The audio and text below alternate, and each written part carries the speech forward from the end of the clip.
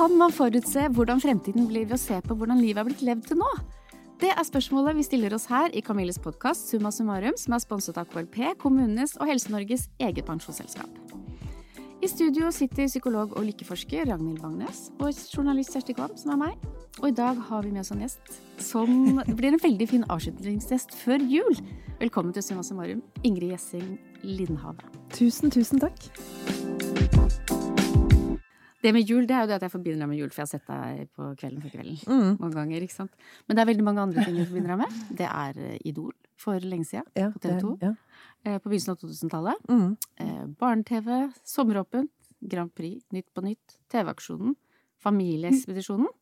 Altså, det nesten som en sånn hovedprogramleder i NRK, føler jeg.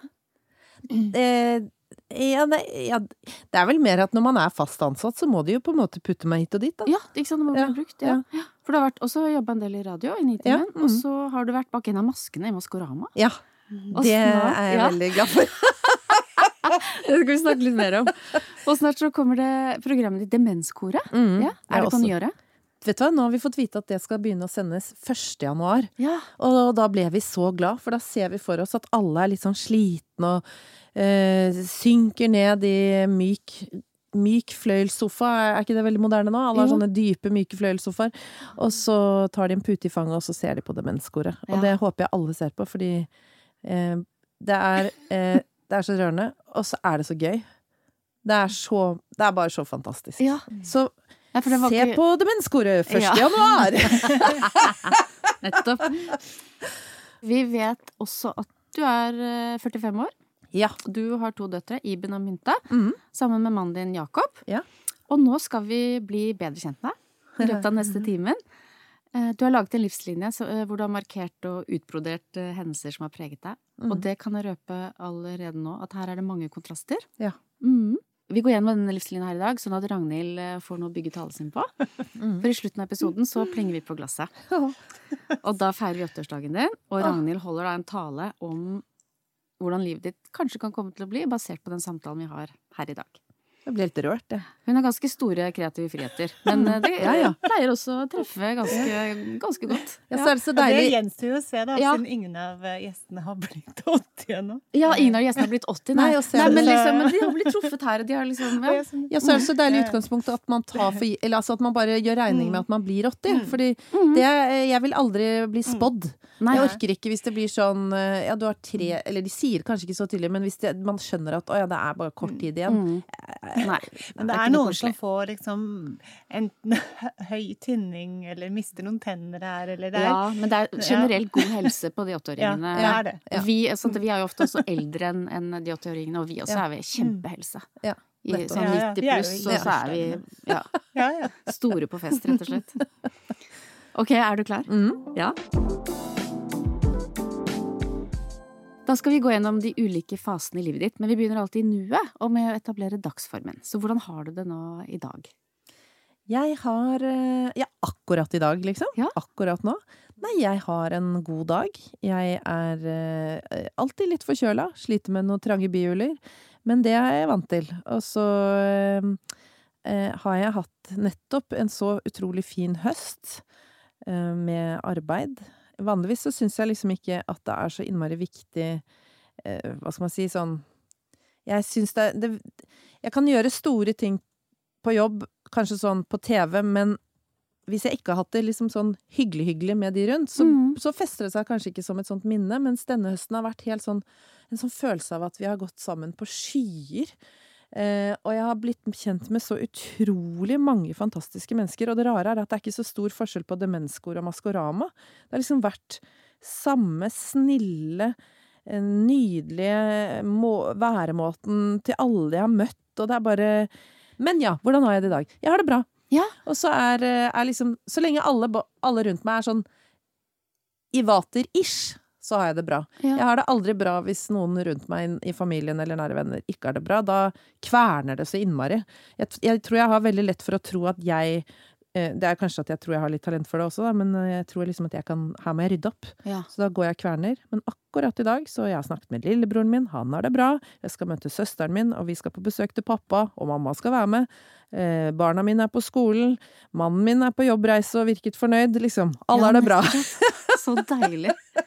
Men så hvis du skulle score deg på en lykkeskala fra 0 til 10 i livet sånn for tida, det høres jo høyt ut, men... Ja, jeg har utrolig mange blaff hver dag av sånn, kribler i kroppen. Ja. Så som i dag så kjørte jeg ett barn på skolen, det andre virket happy, kom seg ut av døren på egen hånd, og så gikk jeg tur med hunden min 7:30, og hun altså så godt humør og logrer, så jeg går og ler høyt inne i skogen. Og da jeg jo i hvert fall på en 8, vil jeg si, når jeg liksom har startet dagen på den måten. Ja, i hvert fall. Ja, kanskje 9. Ja, kanskje ikke, fordi jeg har alltid en stemme som sier sånn, nå må du begynne å leve litt sunnere og bli litt mindre, så jeg har alltid en sånn, men 9 da. Ja, 9. Men du, jeg vet ikke om du har sånne dager, hvor du våkner opp og bare føler deg dritt? Jo. Ja, men det føler jeg gjennom hele pandemien. Så var det trist, og det var så mye vondt, og det var så mye som var slit, og jeg sov dårlig, og det var så mange rundt meg, inkludert meg selv, som bare var helt nedfortelling, og det var masse som var alvorlig sykdom, det var så mye, og da våkner jeg med en sånn følelse, liksom, eller våkner, da bare må jeg stå opp, da har jeg jo ligget våken allerede kjempelenge, og så må jeg stå opp, og så tenker jeg, nok en dag. Og så har jeg veldig lett for å da tenke, når jeg hører bilene sus forbi, alle andres liv bare raser av gårde. Ja. Her mislykka Ingrid. Da jeg veldig sånn, altså prøver jeg å dra meg opp ved å gjøre de riktige tingene, gå turer, liksom, men å bevege meg, eller prate med mennesker, være åpen om det, men eller jeg jo alltid veldig mye glad, men jeg har det veldig bra da. Ja, så utrolig fint. Men jobber du bevisst med selvutvikling? Sånn som sier du, hvis du har en dårlig dag, så gjør du de tingene du vet er riktig. Gå tur og... Ja, jeg tror jeg har egentlig grublet veldig på hvorfor jeg aldri har følt at jeg helt hører hjemme på denne planeten. Helt siden jeg var kanskje 5, så har jeg hatt sånne tanker sånn, hæ? Er det dette som er livet? Og jeg husker, jeg var så mye syk, alltid når jeg hadde feber, lå jeg liksom og regnet på sånn, hvis mamma blir så gammel, da betyr det at hun bare har så mange dager igjen, da har hun bare så mange 1000 dager igjen å leve, og nå må vi gripe, carpe diem, liksom. Veldig slitsomt da, ja. Ekstremt slitsomt. Og så jo selvfølgelig masse sånn vektløshet, og enormt glad, men veldig mye grubling. Og det gjør vel at jeg til enhver tid har gått liksom analysert meg selv i forhold til omgivelser, og har selvfølgelig bokhullen full av sånne først sånn finne seg selv bøker. Nå har jeg alle de der hvordan å forholde seg til narsissist, psykopat, idioter, alt det. Det synes jeg er deilig. Legge litt skylden på andre. Ja. Synes det er en del brødhuer der ute. Jeg synes folk er litt sånn selvopptatte. Sånn, så lenge deres barn har det bra, så er alt bra. Jeg tenker jo sånn, nei, vi må danse ringdans, og alle må liksom hjelpe hverandre. Da får vi det til å funke. Ja. Men nei, jeg husker jeg gikk til en fyr som sa at det var noe kognitiv terapi. Han hadde holdt på med hunder i 25 år, så jeg var egentlig første menneske. Det var helt nydelig. Sånn, jeg grubler så fælt. Tenk på en rosin. Ja, det skal jeg gjøre. Så da hadde jeg en fase, da tror jeg kanskje jeg jobbet i Nytt på Nytt, veldig sånn nervøs før sending og sånn. Så da satt jeg alltid på do før sending, og så skulle jeg tenke at jeg luktet på en rosin, knadde på en rosin, hvordan tenker en rosin, hvordan er det å være en rosin? Så jeg har vært innom mye rare sjangere, tror jeg. Ja, det var en veldig sjanger. Ja, men han sa, det skal være så enkelt at du forstår hva jeg mener. Som mindful, det er sånn mindfulness som man skal smake på en rosin. Ja. Men å tenke som en rosin. Ja, for å liksom stanse tankekjøret, for det er jo veldig vanskelig hvis du grubler og bare stoppe det, sant? Men da mente han at send inn den rosinen, så liksom, begynner du å tenke på rosiner da. Ja. Hender det at du sliter med motivasjonen, eller føler du ikke helt vet hvor du vil i livet? Jeg heter Øyvind Hammer og er motivator og mentaltrener. I KLP sin podcast Gode valg kommer jeg med noen helt konkrete tips til hvordan du kan stake ut din egen kurs for å få det livet som du ønsker deg. Sjekk gjerne ut KLP sin podcast Gode valg, der du hører på podcast. Men du, et tema i Summa Summarum, det er jo å ta valg. Valg i livet, ikke sant? Kan du si noe om hvordan du tar et stort eller vanskelig valg? Der er jeg veldig dårlig. Hvordan da? Veldig dårlig? Nei, jeg er veldig dårlig på å Det er akkurat som jeg tror at det finnes en fasit. Så jeg liksom Ja, det er et svar som du skal treffe riktig. Ja. Først så kan jeg tro at jeg har tatt et valg Jeg er jo veldig følelsesstyrt, så da kanskje jeg kjenner inni meg at jo, men det har jeg lyst til. Og så kommer runden med, men hva om at det skjer, og så så er det å skrive lister. Og så er det en runde med å stille alle spørsmål til alle mulige rundt meg, sånn at alle får mene noe, men da er det jo krise hvis folk mener forskjellig, så da går vi tilbake igjen til nå må jeg tilbake til følelsene. Og så er vi over på liste, så det er runde på runde på runde. Så jeg husker for eksempel da jeg hadde gjort Idol, så fikk jeg telefon fra NRK om jeg ville bli fast ansatt. Og Solveig var sånn, så hyggelig Ingrid, det er jo kjempegøy, nå har du 2 muligheter her. Det er Solveig Kloppen som du var programleder med. Da fikk jeg magekatarr. Da var det altså så, og halsbrann, og jeg klarte ikke å spise på 3 uker. Og endte med at jeg ringte NRK og gråt, og bare, men tenk hvis jeg sier nei til dere, da tror dere at jeg er et rasshøl, og så og snakket med TV 2, og så ender det med at jeg er jo, selv om jeg grubler masse, så ender det med at jeg gjør alt feil. Da takket jeg ja til NRK, sa nei til TV 2, og så ba jeg om lønnsforhandlinger. Og da har man jo allerede sagt ja, sant? Ja, men du er ikke redd for at folk skal tro at du er et nervevrak? Jo, det er jo det jeg burde være redd for. Jeg tenker sånn, du ringer NRK og griner, så er det sånn, skal vi trekke tilbake denne? Ja. Nei, jeg tar det så på alvor da. Ja. For da var det nemlig viktig for meg å ikke si nei til en avtale med gode pensjonspoeng, for det hadde faren min tipset meg om, sant? Så da har jeg liksom tatt alle inn på råd. Ja. Men du, de små hverdagslige valgene, sånn type hva du skal ha på deg, og hva du skal til middag og sånn? Der burde jeg nok brukt litt mer tid, ja. Ok. Ja, absolutt. Nei, jeg synes det er så kjedelig å kle på meg. Jeg synes det er så kjedelig å sminke meg. Dusje gjør jeg med glede, men å tørke meg etter dusjing synes jeg er bare sånn ordne hår. Jeg tror jeg har vokst opp med en søster og 2 brødre. Jeg hadde passet så mye bedre til å være gutt. For jeg ser, de kan jo bare gjøre sånn men de pleier å tørke seg. Ja, men de har jo kort hår da. Ja. Og så går de bare... Du kan ha kort hår. Du kan jo klippe det. Nei, jeg har prøvd. Ja, ok. Ikke bra. Nei. Det var en Danmarksferie hvor alle venninnene mine hadde langt hår. Alle hadde sånn, han så ut som han syntes du var litt søt. Ja, jeg merket det. Det var veldig, alle var litt forelsket og sånn. Og så var det hun der rare med kort hår. og så arvet jeg klær etter brødrene mine i tillegg, så nei, det var ikke så veldig godt. Nei, jeg skjønner. Ja. Men du, nå skal vi gjøre en metaforøvelse, hvor du skal beskrive deg selv. En metafor på deg selv i dag. En farge, en ting, et dyr. Ja, en metafor. Jeg føler vel kanskje at jeg er, akkurat nå, så kanskje jeg føler at jeg er sånn... Jeg har sett noen sånne nye sånne adventsstjerner som man henger i vinduet, som er sånn veldig sånn klippet papir i mange lag. Ja, de er veldig fine. Ja, og så...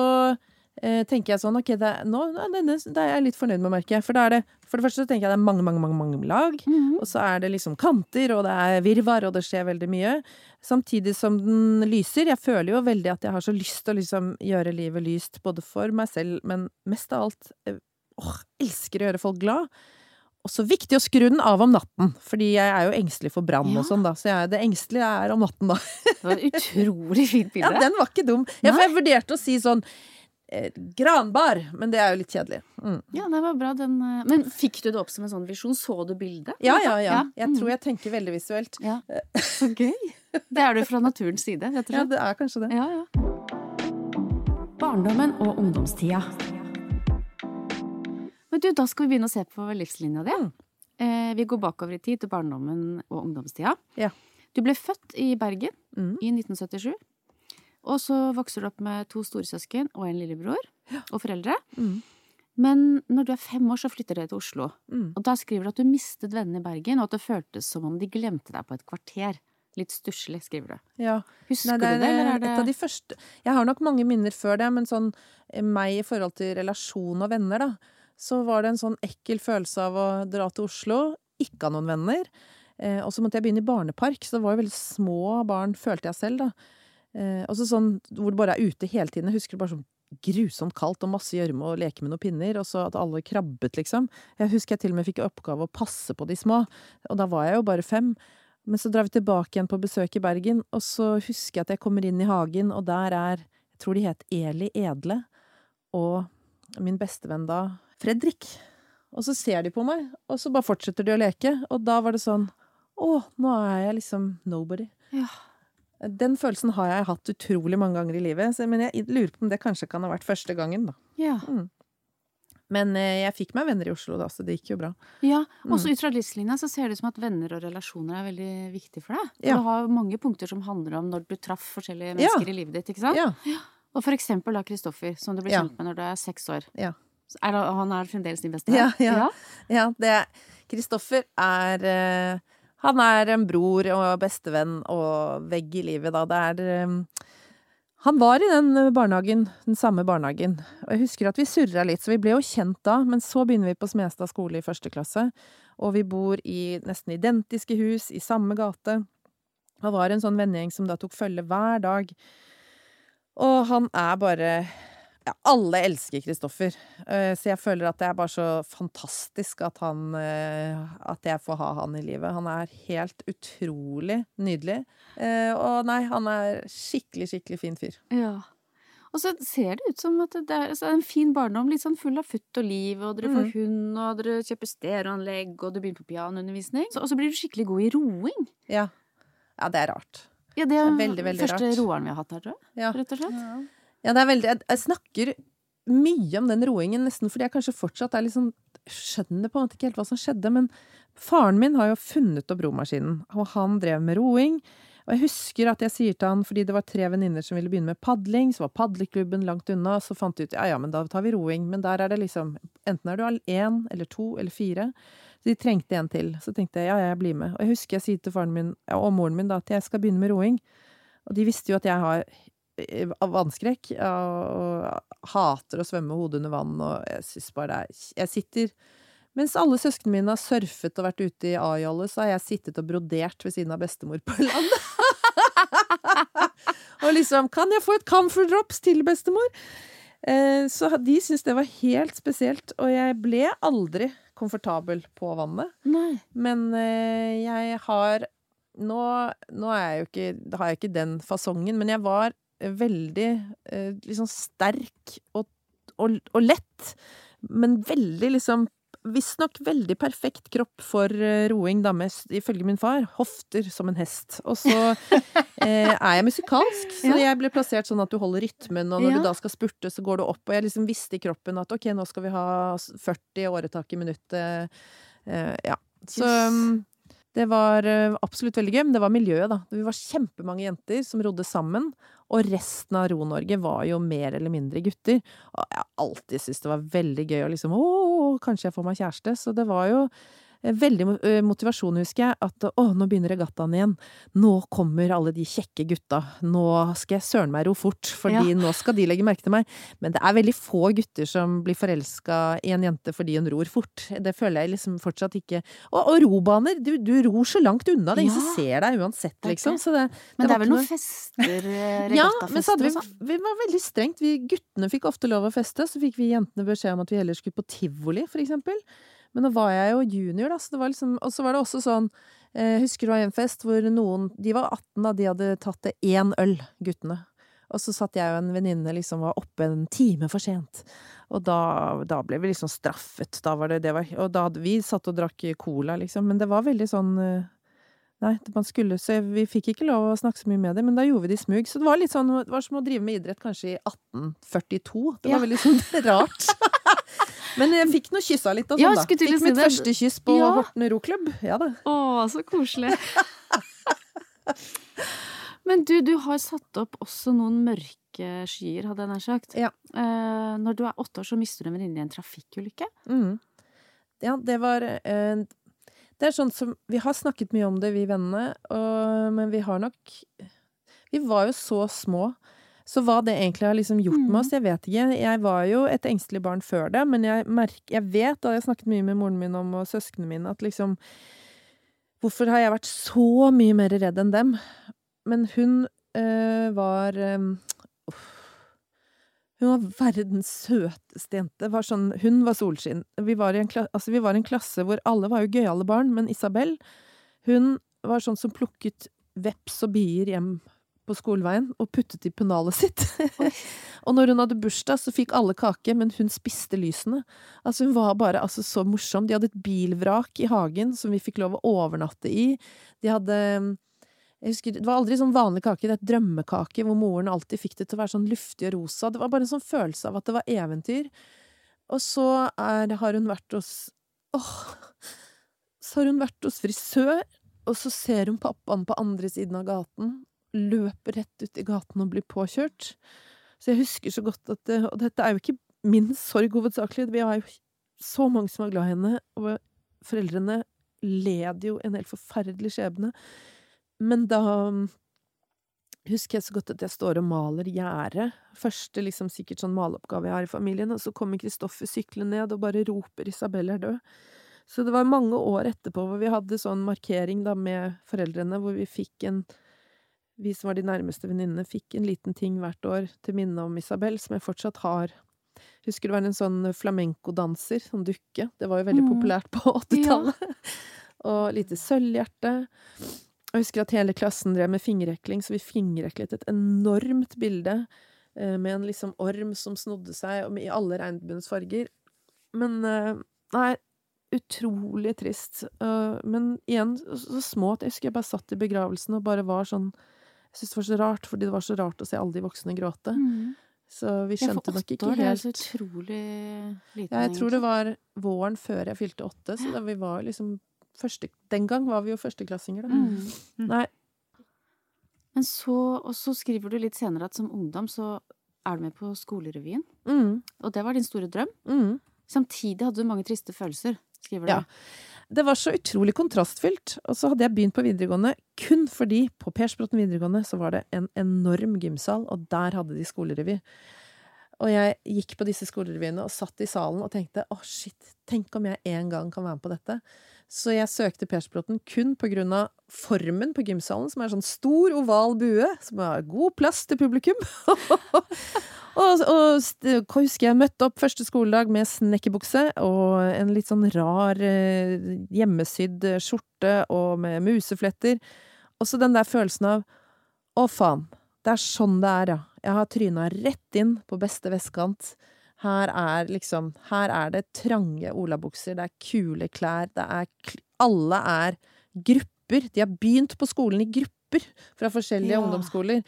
Og jeg fullstendig lost. Men selvfølgelig, det var jo ikke sånn at alle var i gruppe. Det var masse hyggelige mennesker, det ble kjempefint. Men de 3 årene så tror jeg bala veldig med at jeg gikk der på grunn av den revyen. Det var jo, ikke for å snakke ned noen, men jeg gikk ikke der for å få 6 i alle fag og bli lege og advokat. Og det var nok mange som hadde mye sånne skoleambisjoner, mens jeg, vet ikke, skulle ønske jeg hadde gått på Steineren eller Nissen eller et eller annet. Jeg hvor kanskje, husker en venninne av meg sa, du burde ha gått på Nissen, der det så gøy, for folk kan bare, jeg mener det, kan bare komme på skolen og ha strømpebukse på hodet. Og da husker jeg tenkte, ja. Fantastisk! For på Persbråten så var det litt viktigere å ha sånn genser med en bitteliten hest, for da viser du at du har kjøpt genser for 1000 kroner. Og jeg ikke fra en sånn familie, så nei. Men du ville bli skuespiller? Ja. Og du gikk på Romerike folkehøgskole? Ja. Jeg og Solveig snakker om Solveig Kloppen, vi snakker om det kanskje i hvert fall 2 ganger i året.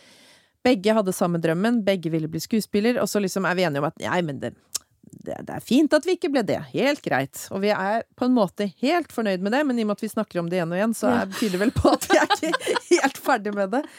Men nei, jeg havna ikke på Nationaltheatret. Nei, ikke sant. Det skal vi snakke litt mer om nå. Vi skal gå videre i ung voksenlivet ditt. Men først så kommer den metaforøvelsen igjen. En metafor på deg som enten fra barndommen eller ungdomstida. Hva dukker opp? Føler jeg sånn knust speil. Sånn rar følelse av å titte inn i et speil og hele tiden se noe som mislykket. Dessverre. Ja. Men samtidig, og det gjør jeg jo fortsatt, så har jeg en sånn rar, god, sterk selvtillit inni meg. Jeg fornøyd, men det vel kanskje sånn i møte med andre mennesker, så jeg utrolig stygg mot meg selv. Og veldig opptatt av å gi komplimenter til andre. Kanskje det det jo en blanding at jeg tenker ofte at ser jeg noe fint, og jeg tenker noe fint, så det jo mye hyggeligere å si det til den det gjelder. Men jeg har vel kanskje opp igjennom savnet litt å få den behandlingen tilbake, da. Ja. Så det et hint til omgivelsene. Nei, jeg vet ikke. Jeg syns ungdomstiden min, den vil jeg aldri ha tilbake. Selv om det var masse gøy, så føler jeg likevel at det var et dryss av liksom tristhet over alt sammen. Og så jeg liksom konstant klarte å finne noe trøbbel da, inni meg selv. Slappet ikke så veldig mye av da. Er det annerledes nå? Ja, nå er jeg mye bedre på å for i mitt eget liv nå så merker jeg jo at jeg er mye mer fornøyd med den jeg er. Jeg må bare kanskje slutte å hele tiden allikevel jeg lager ofte litt sånn humor på egne bekostning og sånn, og det er fint, men jeg gjør det kanskje litt for mye. Skal alltid være litt sånn ufarlig, men jeg er egentlig veldig stolt, og det er liksom deilig med Maskorama, at jeg følte at jeg sto faktisk inne i det kostymet og lukket øynene og digga meg selv litt. Ja. Men det kunne jo ingen se. Det var det deilige. For at det ble en sånn øvelse i at bare, fuck it. Helt nydelig. Fantastisk. Så gøy. 20- og 30-åra. Men du, vi har jo da kommet til 20-åra dine. Du vil bli skuespiller, og du kommer inn på LIPA, som er den der på McCartney-skolen i England. Men det går ikke helt som du drømte om. Hverken studiemessig eller stilmessig. Nei, der gikk alt. Jeg hadde jo ikke trodd jeg skulle komme inn, for jeg gikk på audition egentlig bare fordi noen sa du må få audition-erfaring. Det er veldig lurt. Så da hang det en lapp på Romerike at det var nå ville det bli audition. Jeg gikk på audition, og så husker jeg at jeg improviserte et dukkehjem på engelsk sammen med en annen jente, og jeg synes det var kjemperart. Men det var gøy. Og så detter det ned en tjukk konvolutt i postkassen en måned etterpå med at jeg har fått plass, og da for så vidt er jeg god på å ta valg. Jeg tenkte sånn, det må jeg jo. Og satte meg på flyet, og husker jeg gråt sånn når jeg skulle si ha det til mamma. Jeg har alltid vært veldig sånn mammadalt. Så da, liksom nå begynner voksenlivet. Og så var det fantastisk skole, kjempegøy undervisning, elsket å få utlevert manus og spille. Jeg var de tre søstre, eller søstre av Tsjekko. Ja, 3 søstre. Ja. Jeg synes det var helt fantastisk. Så jeg elsket det, men så kommer friminuttet, hvor man bare skal bable i vei på engelsk. Og da begynte jeg å tenke meg om, hva burde jeg si, og hvordan var de riktige ordene? Og da tenkte jeg, nei, hvorfor skal jeg si det? Så til slutt så kom jeg vel egentlig fram i alle friminutt. Det er jo egentlig ikke noe vits å si det, det er bare tullball. Så jeg var helt stille, hadde noen gode venner. Men det ble veldig sånn ensom følelse av å bare ikke helt finne ut av det der å være seg selv på engelsk, rett og slett. Ja, men det var fordi at du ikke hadde noe å si på engelsk? Var det det for jeg pleier å snakke før jeg tenker. Ja. Og her begynte jeg å tenke før jeg skulle snakke, og da var det jo lett å bare tenke at det er ikke noe vits å si det jeg nå har planlagt, for det er bare jeg sier jo bare piss. Jeg var veldig, veldig stille, og jeg husker lærerne sa Ingrid, it seems like you don't understand what we're saying. Is it right, Ingrid? No, I understand everything. It's just that I get a little bit shy. Og så snakket vi masse om det da. Ja, men liksom, det går jo så bra i timene, men liksom, kan du ikke være... For det var jo litt sånn folk danset på bordene i friminuttene, og litt sånn fame. Men så fikk jeg permisjon, dra hjem, slapp av, finn deg selv, kom tilbake, men da dro jeg heller til Lillehammer. Ja, for da kom du inn på... Da kom jeg egentlig ikke inn på noe... Jeg tror alle kunne komme inn på det studiet. Det var filmvitenskap. Eller noe sånn samordnet opptak hvor du søker. Og så... Men hadde du da tenkt at det blir ikke skuespiller, jeg går bak kamera, eller? Nei, jeg visste ikke at det fantes noe TV-studie engang. Jeg bare husker jeg spurte nå har jeg permisjon fra England. Hvor skal jeg dra der hvor alle er hyggelige? Da må du dra til Lillehammer. Der er alle greie. Så da tenkte jeg Lillehammer, ja. Og så jeg, hva skal man gjøre der da? Filmvitenskap. I mitt hode tenkte jeg, Pretty Woman og spise popcorn. Here I come. Yes. Så planen var bare å ta liksom, et halvår med det, og så fortsette å bli skuespiller. Men når jeg da kom inn på filmvitenskap, da er du på en måte litt sånn i et film- og TV-miljø som jeg plutselig oppdaget at fantes. Og da var det student-TV, og da var det liksom å bli dratt inn i så mye gøy, som på en måte minner litt om teaterverden. Da. Det var jo så ufattelig morsomt. Så da tror jeg egentlig jeg bare tenkte at jeg orker ikke å bryte opp dette, og så dra tilbake igjen til England. Så da takket jeg for meg. Og der på Lillehammer så treffer du Jakob. Ja. Som skal bli din store kjærlighet. Ja. Fortell. Ja, det var veldig, veldig gøy. Jeg i hvert fall kommer på Lillehammer, og jeg har bare alltid hatt så lyst til å ha liksom et forhold som varer, og som jeg synes det er så rart at folk alltid har fått det så lett. Jeg synes alltid det er liksom lett å flørte, men så hvis man blir kjærester, liksom, gud, hva skal jeg si? Er jeg bra nok? Tenker man gjør det slutt? Gruble. Nei, jeg husker bare at jeg står i kantinen, og så står jeg med en venninne som sier sånn, jeg var 21, og så sier hun, på det bordet der, og jeg så, de er litt eldre, 24 år. Man kunne jo se sånt når man var yngre. Tok hun liksom rekka da. Hun var forelsket i han, og så var det han der, og så er det Jakob. Han er sånn du har lyst til å gifte deg med. Jeg har bare alltid hatt veldig lyst til å bli gift. Alltid kledd meg som brud på karneval. Til og med på Halloween vært brud, bare blodig brud. Så jeg tenkte, brud, giftermål, herregud, og man har lyst til å gifte seg med han, liksom, for et kvalitetsstempel. Ja, for det bare trodde du på. Ja, Carmen. Men Carmen var allvitende. Hun spiste av hvem alle var. Hun gjør det fortsatt. Og så husker jeg at vi snakket litt sammen sånn her og der. Og så skulle hun på date. Jeg ble med henne. Jakob ble med kompisen. Og så husker jeg vi snakket om fedrene våre. At vi trodde de var helt like. Og vi lo godt av at vi begge har vært på så mye dugnad i hagen. Og liksom, mye greier som vi syntes var kjempegøy at vi var så like på det. Og så husker jeg tenkte, herregud, tenk å sitte sånn og skravle med en fyr og bare føle seg vel. Ja. Jeg følte meg så utrolig sånn vel, og så når vi skulle si ha det, så tenkte jeg, da gikk han litt foran, husker jeg, han har jo det fete livet, nå skal han videre, han kommer sikkert ikke til å snuse og si ha det en gang. Akkurat da snur han seg, jeg føler det er sånn Bridget Jones-øyeblikk, snur seg, kommer tilbake igjen og sier sånn, men du Ingrid, fy fader, det var hyggelig å møte deg, og så ga han meg sånn lang klem, og jeg bare kjente sånn, og jeg synes det var helt magisk.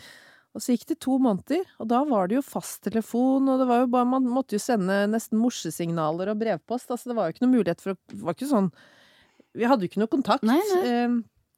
Og så plutselig dukket han opp på en sånn studentfest, og da, jeg husker det jo veldig godt da, det er jo litt rart, men han tar hånden min, stryker meg opp på hånden og sier at jeg har bare ikke klart å slutte å tenke på deg.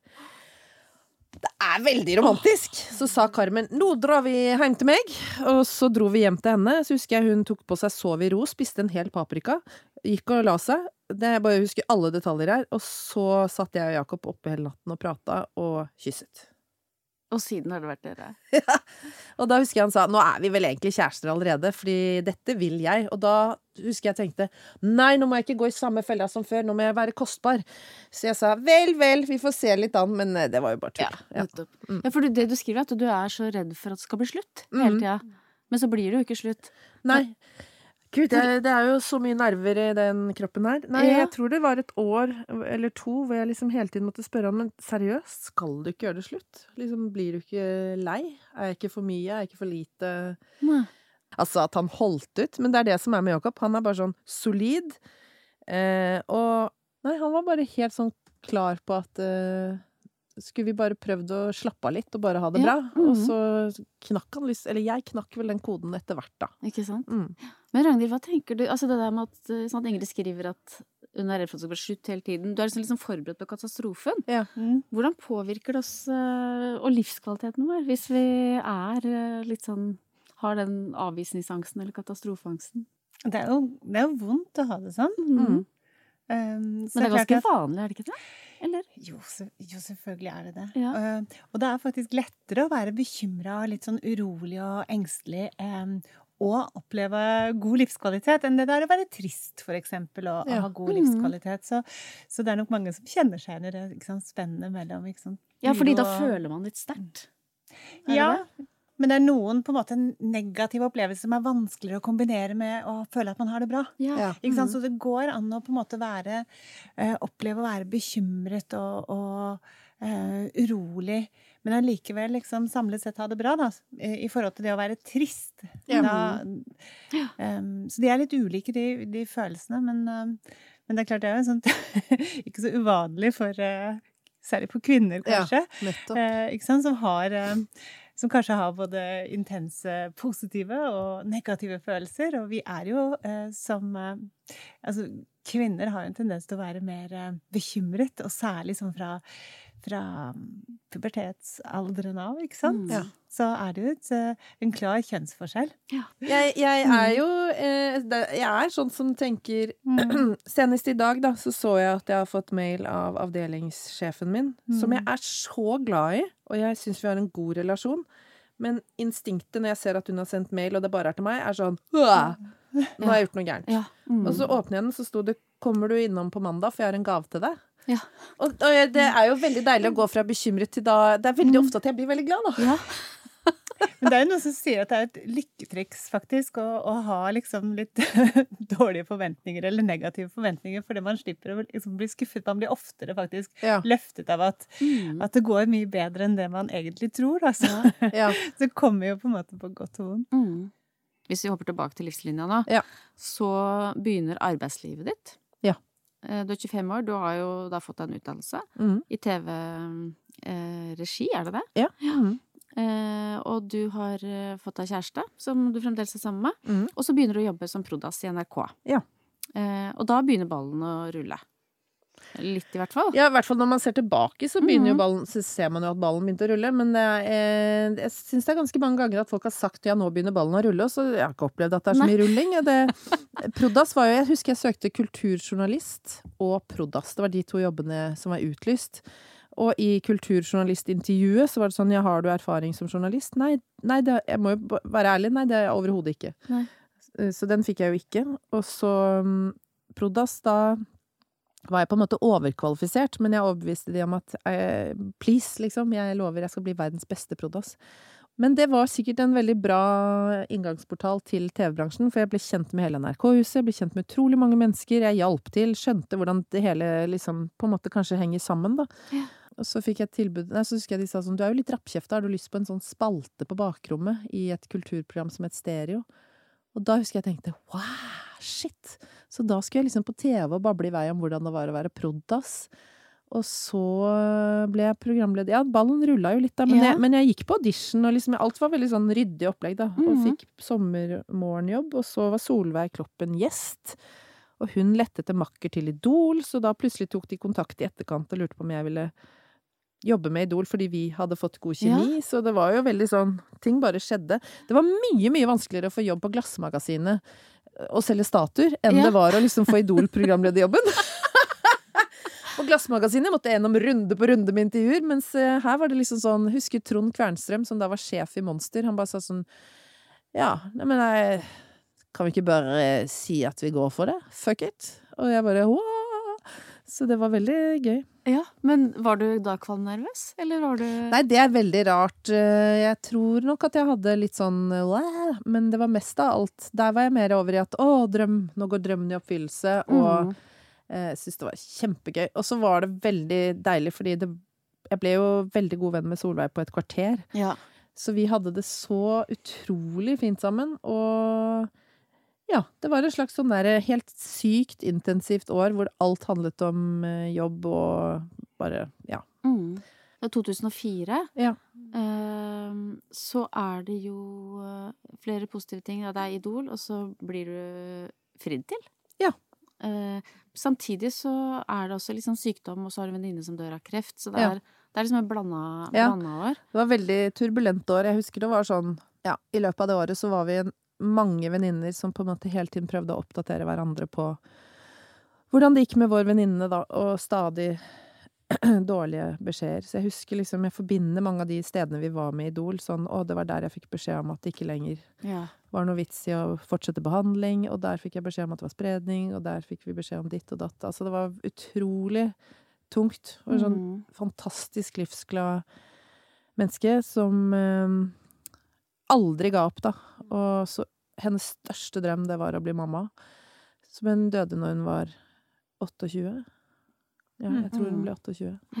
Og så året etter så, det heller ikke så veldig stillestående, i 2005. Nei. Det også mye veksling mellom lykke og katastrofe. Ja, da var det svigermor, da hun var bare 58, og hadde fått kreftdiagnose noen år før. Tøff, sterk, dansk dame som altså har jobbet i psykiatrien og reddet så mange liv. Virkelig sånn vikingkvinne som nesten kunne redda jorden helt på egen hånd. Og fikk kreft og spredning og til slutt så mye smerter, men ga ikke opp. Og det jo det. Man kan jo Det veldig lett å tenke at diagnosen sånn og statistikken tilsier ditt og datt, men uten håpet så har man jo ingenting. Så vi var veldig sånn, ok, vi må bare håpe, og vi må bare tenke at det kan allikevel skje et mirakel. Så svigermoren min ga virkelig ikke opp, og hun fikk vite at hun skulle bli bestemor, og hun fikk være med å snakke om navn på babyen. Hun fikk med seg bryllupet vårt, og da husker jeg at det var... Da så vi liksom på en måte akkurat som døden hadde krøpet inn i henne. Da var det 3 uker før hun døde. Da satt hun i rullestol, hun hadde så mye smerter, og hun var så sliten. Hun var liksom mørk i ansiktet av liksom blå, men ville ha dette med seg da. Og så etter bryllupet så husker jeg at jeg ringte henne neste dag, og hun var helt høy på livet. Jeg synes det var helt fantastisk å ha fått det med seg, men fra den dagen klarte hun ikke å komme seg ut av sengen da. Så da sovnet hun inn med brød med de 2 sønnene, og jeg fikk være der, og så mannen sin da. Så da døde hun. Så det var jo... Da husker jeg tenkte at hun hadde jo levd et langt liv, mens nå jeg 45, og hun var 59. Ja, tenk det. Helt sånn, ikke et langt liv i det hele tatt, men selvfølgelig bedre enn at hun var et barn, eller 20-åring, men fortsatt mye igjen da. Ja, veldig. Og da har du også blitt mamma? Eller det samme året? Da var jeg gravid, så fødte jeg i september. Ja. Hvis du skal se tilbake på 20-årene dine, og tenke på en metafor? Jeg tror nesten det må bli en sånn rar følelse av et slags, dette var ikke noe vakker metafor, men litt sånn kneippbrød delt i 2. Ja. Akkurat sånn utrolig mye sånn, føler jeg sånn harde tak, brett opp ermene, stå på, liksom, og jeg tror ikke jeg liksom klarer helt å liksom tenke sånn at det jeg har gjort i arbeidslivet på en måte ikke livet mitt på den måten da, det mer bare sånn dekor, men sånn i min hverdag i 20-årene så følte jeg vel at første halvdel var veldig sånn brett opp ermene, virkelig stå på og prøve å finne ut av ting, og så siste halvdel var jo på en måte mye av det samme, men da var det så mye som på en måte hadde noen brikker som hadde falt på plass da, med Jakob og med Iben, og vi liksom, jeg vet ikke, jeg har nok alltid drømt. Kanskje ikke at det å gifte seg var så viktig, men det å få seg sin egen familie da, var virkelig en drøm som gikk i oppfyllelse. Vi skal snart snakke mer om det etablerte voksenlivet ditt, men først kommer en ny tankeøvelse. Du skal få lov å gjøre noen raske valg som sier noe om hvem du er. Jeg kommer med noen alternativer, og så velger du det som er deg. Du har impulskjøpt 2 nye kjoler som du vet at du ikke trenger, men bare fikk så utrolig lyst på. Det skjer kanskje ikke? Eller? Jo, det skjer, er det gæren. Jeg hater å ta på meg klær, men jeg elsker å kjøpe det. Nettopp. Ja. Forteller du om det hjemme, eller later du som om du har lånt dem av en venninne? Jeg later som jeg har lånt av venninne, ja. Du skal feire 50-årsdagen din. Går du for full fest i Speisehallen på Grand Hotel? Noen få nære venner og familie til middag, eller ønsker du deg helst en overraskelsesfest? Jeg ønsker meg helst en overraskelsesfest. Absolutt. Fordi da slipper jeg på en måte å føle at det er jeg som inviterer folk for at de skal feire meg. Ja. Det synes jeg er litt sånn rar følelse for min del, men 40-årsdagen, da fikk jeg surprise-fest. Det elsket jeg. Ja, nettopp. Da var vi en liten gjeng. Det var helt nydelig. Ja. Vennene dine vil ha deg med på en ny hobby, og du kan velge mellom keramikkurs, hiphopdans eller diskusjonsgruppa Filosofiens forunderligheter. Ikke det siste. Nei. Husja meg. Keramikkurs har jeg jo planer om å begynne på, sammen med en som heter Gerd. Elsker keramikk. Jeg tror det må bli det, men jeg har veldig lyst til å bli god på hiphop, men jeg tror ikke jeg orker. Nei. Så keramikkurs. Ja. Du har hatt venner på middag hele kvelden. Rydder du å ta oppvasken før du legger deg, eller utsetter du det til dagen etterpå? Nei, Jakob og jeg, vi rydder absolutt alt. Antagelig så har jeg ryddet alt mens de er der også. Oi. Ja, vi bare... Ja, nettopp. Du blir gående bak 3 sakte gåere som sperrer fortauet. Blir du irritert og haster demonstrativt forbi, eller bruker du muligheten til å gå litt sakte og se på livet rundt deg? Egentlig så går jeg sakte bak, men er irritert. Ok. Du skal være toastmaster i et bryllup. Øver du som en gal i forkant, eller tar du det litt på sparket? Nei, jeg øver absolutt ikke, men jeg planlegger veldig. Ja. Det gjør jeg. Men jeg planlegger for å kunne være litt fri. Ja. Siste nå. Ja. Du er invitert til en stor fest hos kronprinsparet på Skaugum. Men akkurat den dagen har du tidligere sagt ja til en mer traus bursdagsfest hos en gammel venninne. Hvilken fest går du på? Jeg tror nok at jeg ville blitt veldig nervøs for fest på Skaugum. Jeg vet ikke, det er så absurd at de skulle be meg i utgangspunktet, men så hyggelig da. Har de virkelig tenkt det også? Du er invitert, altså. Jeg ville jo antageligvis blitt veldig smigret, men jeg tror nok at jeg hadde holdt meg til den lille festen, fordi jeg tror nok at jeg kanskje synes det hadde blitt litt vel skummelt. Ja. Da skal vi gå over i 30-åra dine, etableringsfasen. Og du blir mamma du igjen, når du 31 år? Ja. Hvordan fikset du, var det sånn 1 som 1 og 2 som 10, eller hvordan var den følelsen? Nei, jeg følte at det var på en måte veldig mye lettere å være gravid det året. Heldigvis så var det, og så var det Iben, som eldstemann, utrolig sånn rolig, snill storesøster som bare, jeg tror hun syntes det var veldig, veldig hun ville jo selvfølgelig levere mynte tilbake på sykehuset ganske kjapt, men når hun først skjønte at hun har kommet for å bli, så var det veldig koselig å ha 2. Nei, jeg synes det var sykt hyggelig, og så var det. Vi bodde på Bislett, og så bodde liksom så mange venner av oss i en slags ring rundt hverandre på Bislett, så vi hadde sånn, og folk fikk barn på samme tid, så de fleste av de vi var sammen med, vi var i hvert fall 5 vennepar, hvor alle hadde fått barn på likt. 2 møttes på Sankthanshaugen, møttes i Stensparken, kjøpte med en kaffe, barna lekte, de små lå og sov i vognen. Det var så utrolig harmonisk liv, da. Ja. Så det året føler jeg virkelig at vi bare nailet det som familie, da. Alt bare skled så bra, og foreldrene mine var fortsatt utrolig friske og raske, og ville liksom komme og henge på, og nei, det var veldig fint. Altså fellesskap, rett og slett. Ja. Men så flytter dere fra leilighet til hus. Ja. Og du har jo den faste jobben i NRK. Etter hvert går det over til radio. Og så nevner du en ny makker, det Kåre Magnus Berg. Ja. Som du nå først var Solveig Kloppen, og så blir det Kåre Magnus. Ja, jeg føler jeg har hatt så flaks. Altså, Solveig jo litt sånn lykke. Alle hadde fortjent å ha Solveig som venn. Altså, hun bare helt magisk.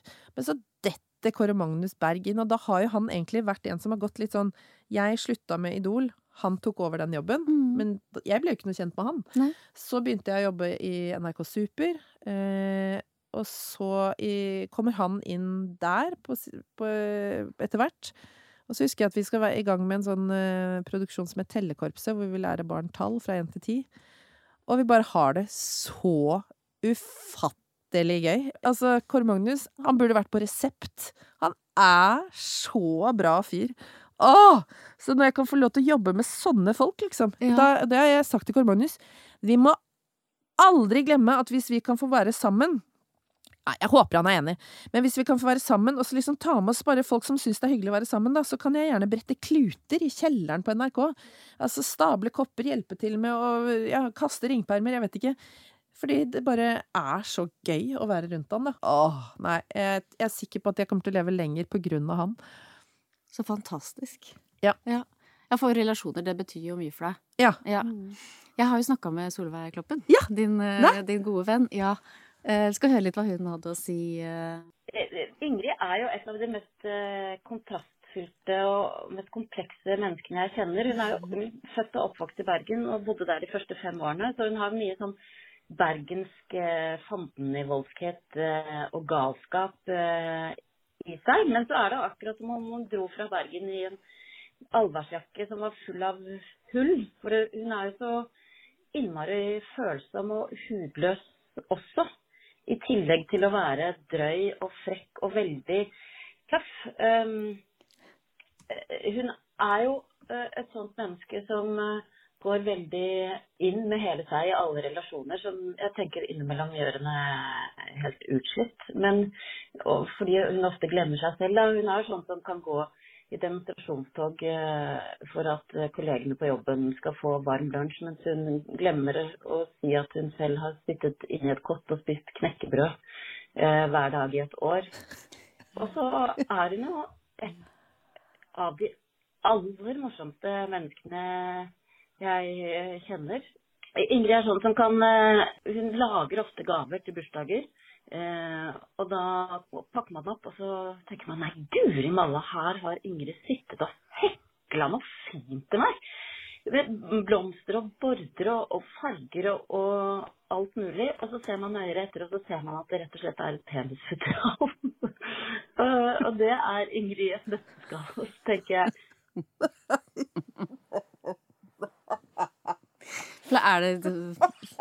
Det en vanlig gave du driver med? Nei, men det litt Solveig nå synes jeg kanskje hun drar på litt. Jeg ville ikke gitt det til hvem som helst, men det startet nemlig med at vi hadde juleverksted for mange, mange år siden. Solveig og sen som heter Birgitte, og vi liksom var vel etter Idol en eller annen gang.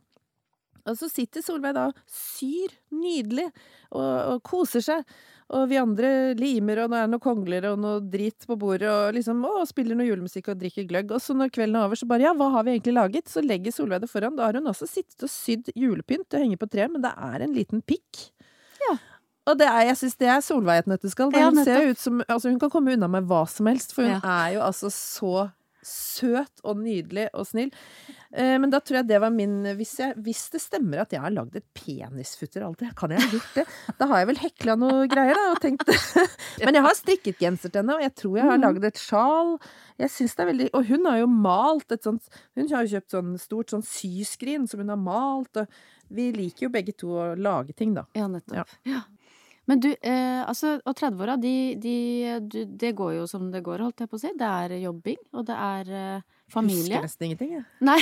Ja. Så at du begynner å jobbe Nytt på Nytt, og så tar du etter hvert noen veldig voksne grep. Du skaffer deg en bil, hvor du sitter høyt, føler deg kjempekul. Ja, da har jeg skrevet det på livslinjen, at jeg kjøpte meg Toyota. Ja, og at du sitter høyt og føler deg veldig kul. Du, det er nesten rart, fordi at jeg kunne sikkert snakket masse om Nytt på Nytt, og hvor utrolig spennende og stort det var å få den oppgaven, men jeg må nok si at det har preget meg mer at jeg har kjøpt Toyota. Ja. Fordi at da vi kjøpte den, så kom vi fra først en sånn bitteliten bil hvor hjulene hørtes ut som de skulle falle av, som vi hadde fått låne av moren til Jakob. Så var det over på en bil hvor det regnet inn av taket, og så kjøper vi da denne bilen hvor man da automatisk kommer litt opp. Og i min verden tenkte jeg, fy søren, nå har vi sånn jålebil. Jeg synes det var litt stilig. Ja. Men jeg er fortsatt så dritfornøyd. Jeg synes den er så gøy å trykke på knapp og gå bakluken opp. Og nei, jeg synes det er helt nydelig. Ja. Hei, det er Øyvind igjen. Jeg glemte å si det, men i podcasten Gode Valg snakker vi også med andre eksperter om livet og hvilke valg man kan ta. Sjekk ut KLP sin podcast Gode Valg, der du hører på podcast. Men du, altså vi er jo egentlig over i 40-årene nå, og snart i nåtiden da, men sånn, de siste årene så har du hatt en veldig tung periode, som bare må innom helt på slutten av pandemihelvete, som du kaller det på livslinja. Ja, da begynner jeg vel bare å grine. Er det hele perioden? Altså er det liksom Jeg tror jeg vil si at jeg vet ikke, jeg har kanskje ikke så større grunn til å klage enn mange andre som også har hatt det jævlig. De som bare synes pandemien var slitsom, de kan godt ta seg en bolle, men jeg føler at med foreldre hvor faren min fikk demens og havner på sånne avlastningssteder hvor det viser seg at det er jo ingen der. Han faller ut av sengen om natten og blir liggende, og det er vi barna og moren min som hele tiden må liksom be de om, kan dere finne han liksom? Og hvor det er så dårlig bemannet at det er liksom en følelse av å forlate han. Jeg måtte si sånn, det var jo ikke lov å komme inn noe sted, så jeg kan ikke la faren min bare forlate han her, uten å fortelle han at nå er du på et rom hvor du må være litt, fordi du er veldig, hadde han vært på masse, han har fått Parkinson og demens, og alt var liksom i nedoverbakke. Han måtte utredes, og så måtte han hente seg litt inn, og mamma var helt utslitt, og da forlate han et sånt sted hvor det bare ikke er noen mennesker, så jeg presset meg inn, og da var det lett å ta et valg, jeg tror jeg aldri har vært så bestemt, jeg sa, jeg kan bare anmelde meg til politiet, men jeg skal følge han opp, det er jo ingen mennesker her, så hvem faen kan jeg smitte, liksom? Og nå jobber jo mannen min i Helsedirektoratet, jeg har veldig respekt for alle regler, men her er det snakk om at hvis ikke jeg får fulgt han opp på det rommet, så skal han bare bli trillet av en som ikke han har møtt før, og så skal han bli forlatt der, og der falt han ut av sengen, ble liggende, de åpnet aldri vinduet, han var så varm, han sov ingenting, han prøvde å rømme, han ringte meg og mine søsken hver dag, det var bare kaos, og så ble det bare, jeg bekymret meg så mye at jeg gikk helt i kjelleren, så jeg har vært helt vrak, fullstendig ute å kjøre, og så hadde jeg en rygg som skulle opereres, og så var det utsettelser, så selv om jeg må si fysisk sykdom takler jeg så bra i forhold til å være nede fortellingspsykisk, og også sånn å være pårørende til folk som har det vondt og synes livet er vanskelig. Det er liksom så uendelig mye vanskeligere å finne hjelp, og få hjelp. Nei, så jeg synes det har vært skikkelig terningkast bæsj. Ja, det hører jeg altså. Ordentlig dritt. Men så begynte det å lysne, ble operert, fikk 4 skruer inn i ryggen. Jeg tror jeg har vært den lykkeligste og lystigste pasienten på Ullevål den sommeren. Altså, jeg har vist invitert hele operasjonssalen på middag. Det siste jeg skreik ut i rommet før narkosen virket, var at jeg elsket alle. Jeg gledet meg altså så mye til den operasjonen, for de sa sånn, det er veldig, du må vite det er risikofylt. Det kan gå gærent. Men jeg tenkte, jo, men nå har jeg ikke klart å knytte skolissen selv på snart 4 år. Nei. Bare korsryggen var på en måte som et slags flykrasj. Så, og veldig deilig å få fokus på det fysiske. Å ha fysiske smerter er egentlig litt deilig distraksjon når man er helt sunket ned i bekymringer og triste tanker. Ja. Det var liksom noe å drive med da. Sånn, ok, da må jeg øve øvelser, og nå merker jeg progresjon, og man blir kalt inn på masse konsultasjoner. Jeg elsker jo å være hos leger, for faren min er lege. Jeg har bare fått beskjed om å ta på raggsokker og holde kjeft. Han er veldig sånn, det er jo skomakerens barn. Ja. Så å komme på Ullevål og krykker og pekestol, altså jeg synes det var så sinnssykt deilig. Og så fikk jeg jo så mye smertestillende, så jeg var veldig lite sånn selvransakende, og hadde veldig lite sånn, hva skal man si, motstand. Jeg var rusa. Så jeg pumpet ting ut på sosiale medier. Jeg har aldri vært så aktiv på Instagram. Nei, hvorfor ikke lage en sang om denne gripetangen som jeg har kjøpt på Et enklere liv, og sang i vei og la ut, og tenkte, jøss, dette er jo kjempegøy, så ut som Norge ville ha det. Ja da, kjøre på! Ja, nei, men nå har vi kommet ut av det. Ja. Nå synes jeg ting er bedre. Ja. Og nå er du 45 år. Ja. Og så har du har jo virkelig levd deg inn i denne livslinjeoppgaven, fordi at du har satt opp masse som kan og skal skje fremover. Ja, for å være helt ærlig så visste jeg ikke helt om jeg skulle fortsette eller om det er du, eller hvem som skulle. Nei, det er jo Ragnhild som avslutter det hele, nettopp, men det er kjempefint. Altså, men har andre folk gjort det noen gang? Noen, og noen ikke. Noen har ikke ønsket å se fremover heller. Jeg synes det er trist og utrivelig å tenke på liksom verkene lemmer og vil liksom ikke egentlig se fremover. Jeg er fornøyd, tenker bare her og nå. Altså, jeg må ærlig innrømme at jeg er ikke så redd for å dø en gang. Jeg tenker liksom, så lenge ingen blir for triste, at jeg har levd så lenge at barna tenker sånn, fint, nå har hun hatt et bra liv, og nå, for jeg tenker, er ikke det da, jeg ser for meg at da surrer jeg litt rundt oppe i luften et eller annet sted. Som noe oksygen, jeg vet ikke. Som noe energi. Ja. Nei, jeg synes å tenke fremover er spennende og Men er det noe eller hva gruer og gleder du deg til? Jeg gruer meg kanskje litt til. Nå er det allerede kommet en sånn gjeng etter meg som sier sånn, sånn på jobb da, sånn, jeg kan si, vi har det så gøy, og det er så kult at vi ja, men nå er jo du en generasjon over oss da, Ingrid. Så bare, hæ? Hold på å si, hvordan kan dere merke det? Det synes vi ikke. Men det jeg må ærlig innrømme at jeg gruer meg til, det er at allerede nå så synes jeg det begynner å bli knotete med en del sånn apper. Alt skal være så kjekt og greit, og du bare gjør sånn og nettbank og dit, og så trykker du der, men du må bare laste ned den. Og så synes jeg stort sett at man får feilmeldinger og noe er gærent. Hvis det skal bli enda mer sånn nepete løsninger hvor alt er trådløst og drit, så tror jeg kommer til å få helt spader. Enhver generasjon trenger å skrive noe ned på papir. Ja. Men jeg gruer meg ikke til å bli eldre. Jeg synes det er helt greit at man skal ende opp med et rynkete tryne. Jeg husker jeg skulle fjerne en sånn blodutredelse som var liksom vond, og så var det en laserdame som sa da, skal vi jobbe litt med rynkene også? Og da var det 5 år siden, så rynkene? Jeg synes... Hæ? Hvilke rynker? Jeg synes ikke jeg har noen rynker. Jo, men du har begynt å få ganske mange tegninger i ansiktet. Og hun var sånn kattekvinne, og da sa jeg bare, vet du hva? Vi må tåle å bli rosiner. Det orker jeg ikke å bekymre meg for. Så, hva svarte hun da? Nei, jeg tror hun sikkert bare tenkte, okidoki, du får bare gå rundt og se ut som et helvete hvis du vil det. Men du, en metafor på deg som gammel. Rullekake. Deilig. Jeg håper jeg blir at jeg koser meg, at jeg alltid har sånn Ja, noe som sånn, både at min personlighet kan være, jeg håper at jeg tør å bare være litt sånn drøy, og det tror jeg ikke noe problem for å si det sånn, litt sånn drøy og humor og kjøre på. Jeg har lyst til å bli mormor som barnebarna synes det gøy å være sammen med, så jeg skal bli hun som fôrer folk med sukker og rullekake, og så håper jeg jo at, det vel en metafor på rullekaken igjen da, men at folk synes jeg søt. Jeg vil aldri prøve å bli sexy. Herfra ut skal jeg bare maks være søt. Ok, Ingrid, nå skal Ragnhild skrive ferdig talen din. Shit. Så vi skal ta en liten pause. Ja. Og til dere som lytter, når vi kommer tilbake, vi direkte inne i 8-årsdagen til Ingrid. Jeg fungerer som festens toastmaster, og Ragnhild jubilantens gode venninne. Ragnhilds tale.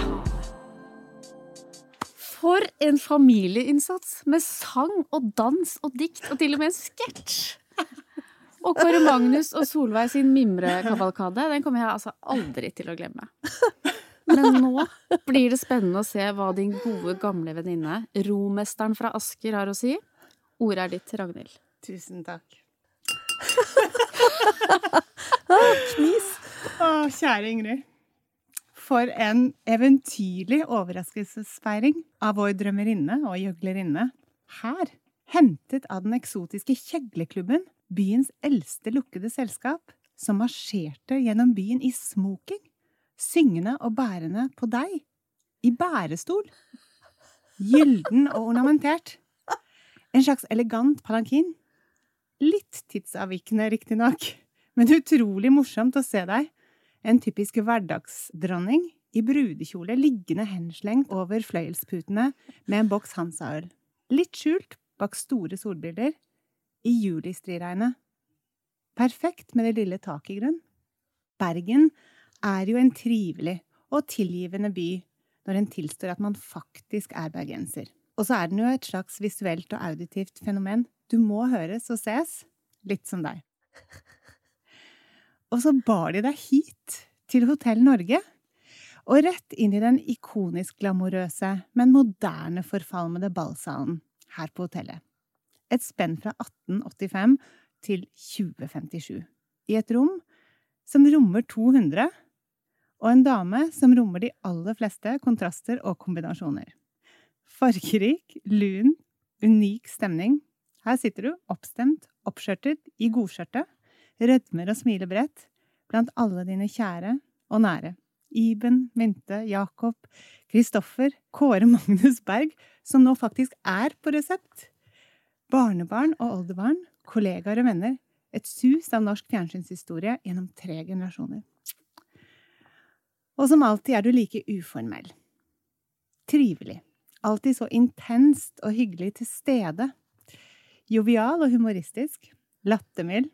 Massivt pratsomt. Det ikke rart at talene tar så lang tid. Her ingen stilige, tenksomme kunstpauser. Alltid engasjert. Høyt giret. Kjær. Vennekjær. Familiekjær og folkekjær. En entertainer for folk flest. Allsidig. Kompleks. Lagdelt. Flerfasettert. Flersidig og stadig ytterkantene. En overraskende blanding i grunn. En slags underlig adventsstjerne i mange lag som lyser. Rett og slett variert og sammensatt. Tung, lett, vektløs, tilsynelatende tykkhudet og hudløs, og nå litt hårløs også. Skalla! Ja, det gøy. Sterk og stolt nervevrak. Stødig, med hofter som en hest, med indre turbulens. Tydelig og tvilende. Genert, men byr på seg selv.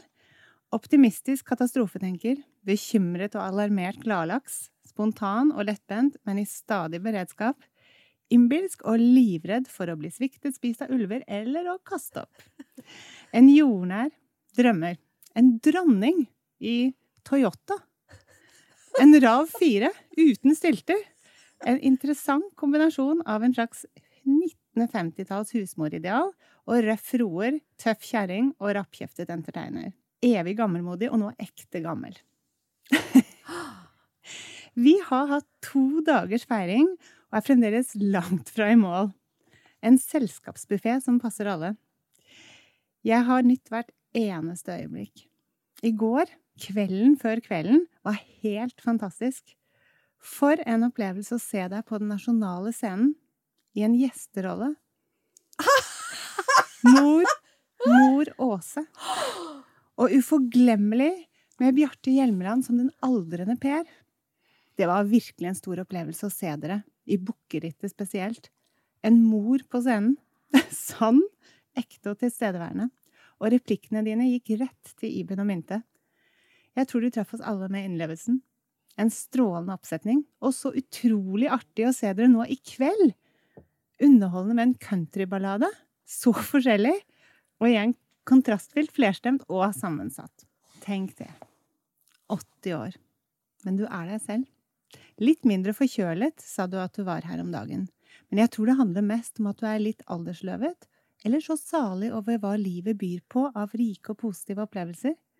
At du ikke legger merke til det. Fremdeles lykkekribler det i kroppen et helt utall ganger hver eneste dag. Du omtrent like gammelmodig som i barndommen, full av kamfer og konfektdropp, sånne med nougat-lignende sjokolade inn i hardt skall. Litt mindre alarmert, med mer dempet uro. Men like fellesskapsorientert, like intens god på innlevelse, like berørt, men gir mer faen. Stadig mest fornøyd, vaker jevnt rundt en 9 på lykkeskalaen. Fremdeles litt ubetenksom, spontan og rett frem.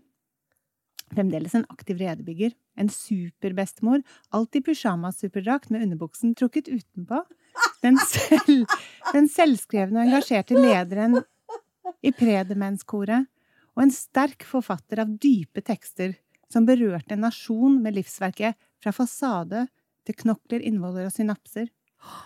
Og den praktiske boken Hvordan sy snekkerbukser anno 1982. Og julens forunderligheter, en trilogi om å få svorens brødstek på 14 sider. Og min absolutte yndling, motivasjonsøvelser for alle Min absolutte yndling, motivasjonsøvelser for alle dem som ikke liker å tørke seg etter de har dusjet, med undertitelen Utsiden, et poetisk inspirasjonsverk fra innsiden. Du har etablert den nordiske bevegelsen Nei til eldreprogrammering, og senere frem med brevgiro og annen papir, som etter å ha vært dypt kritisert av klimabevegelsen fikk en renessanse og belønnet med helseprisen i 2052. Dette liker jeg. Kjære Ingrid, min beste venninne, du så full av omsorg, det så herlig å feire deg. Du har denne enorme innlevelsesevnen, den eminente humørløfteren, den stødige støtten i livet vårt, den perfekte makkeren, med denne relasjonelle smidigheten som bare du har.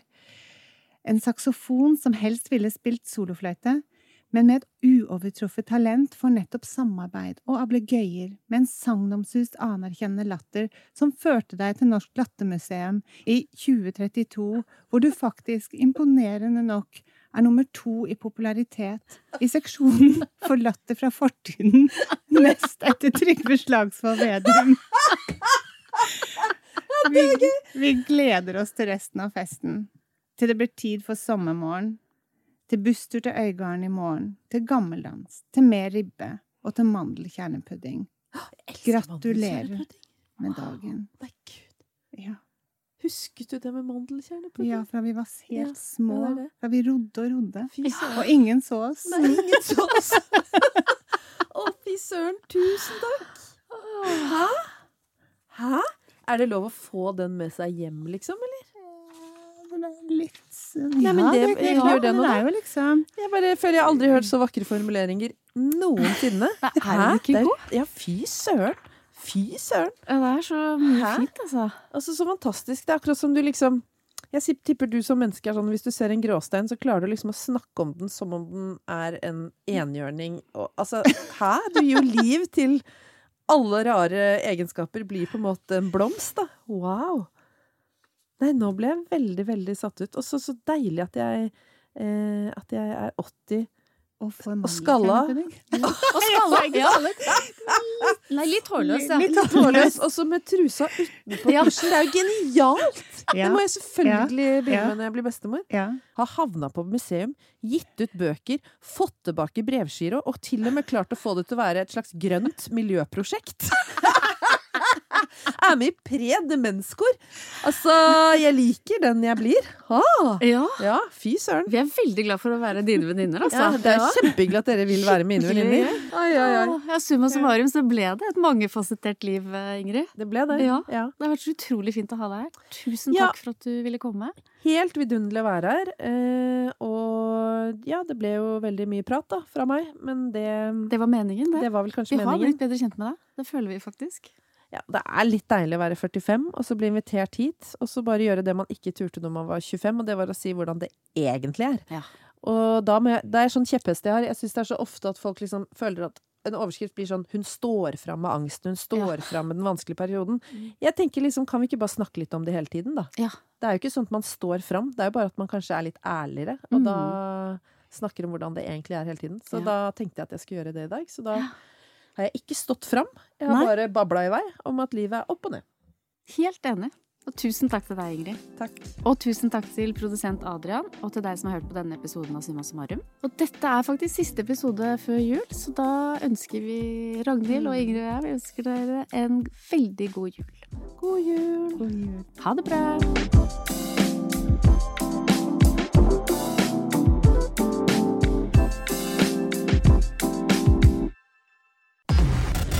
En podcast fra Egmont People.